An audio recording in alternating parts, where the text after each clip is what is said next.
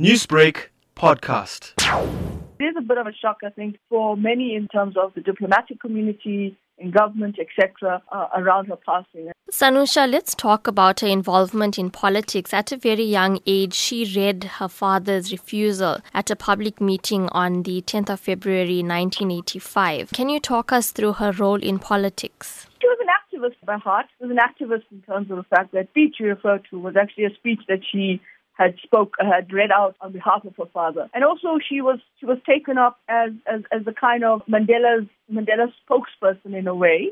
And the fact that she used those platforms, particularly as a student body movement approach, used the platforms in a very significant way to drive the kinds of messaging that her father would bring out to the world. She served as an important channel, as an important conduit for her father's voice in the way that she would then communicate those messages and those letters. I remember very distinctly, I was a student in the 80s, and listening to Zindzi speak was just almost saying to yourself, you're listening to Mandela come through in the way that Zindzi relayed the letters and the messages and so forth. One of the biggest concerts in London, and I think it was in Wembley Stadium, she stood up there as well. Many of people didn't see Mandela. There were no pictures of him. And so she became that kind of extension of him in many ways, and she took up that space and she took up that activism in a very real way, and she became his voice and his messages, and it was through her that he got out his word into the public domain. And I think she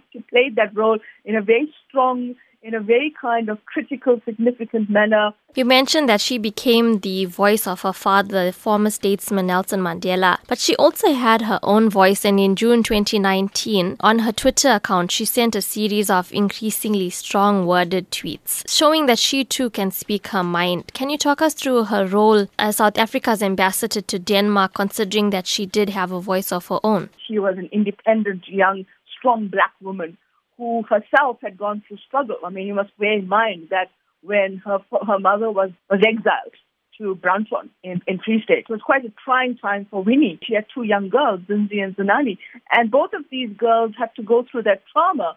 I think that it's important that we recognize her for her individualism, for her activism, and most importantly, for what she brought in terms of her social cohesion and her space that she shaped in terms of the challenges that she had gone through as a young girl, as a child, looking at her parents being incarcerated, her mother constantly being victimized by state police and so forth.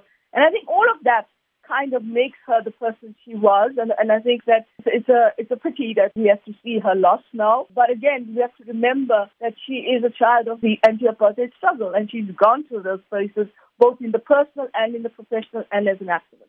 Newsbreak, Lotus FM, powered by SABC News.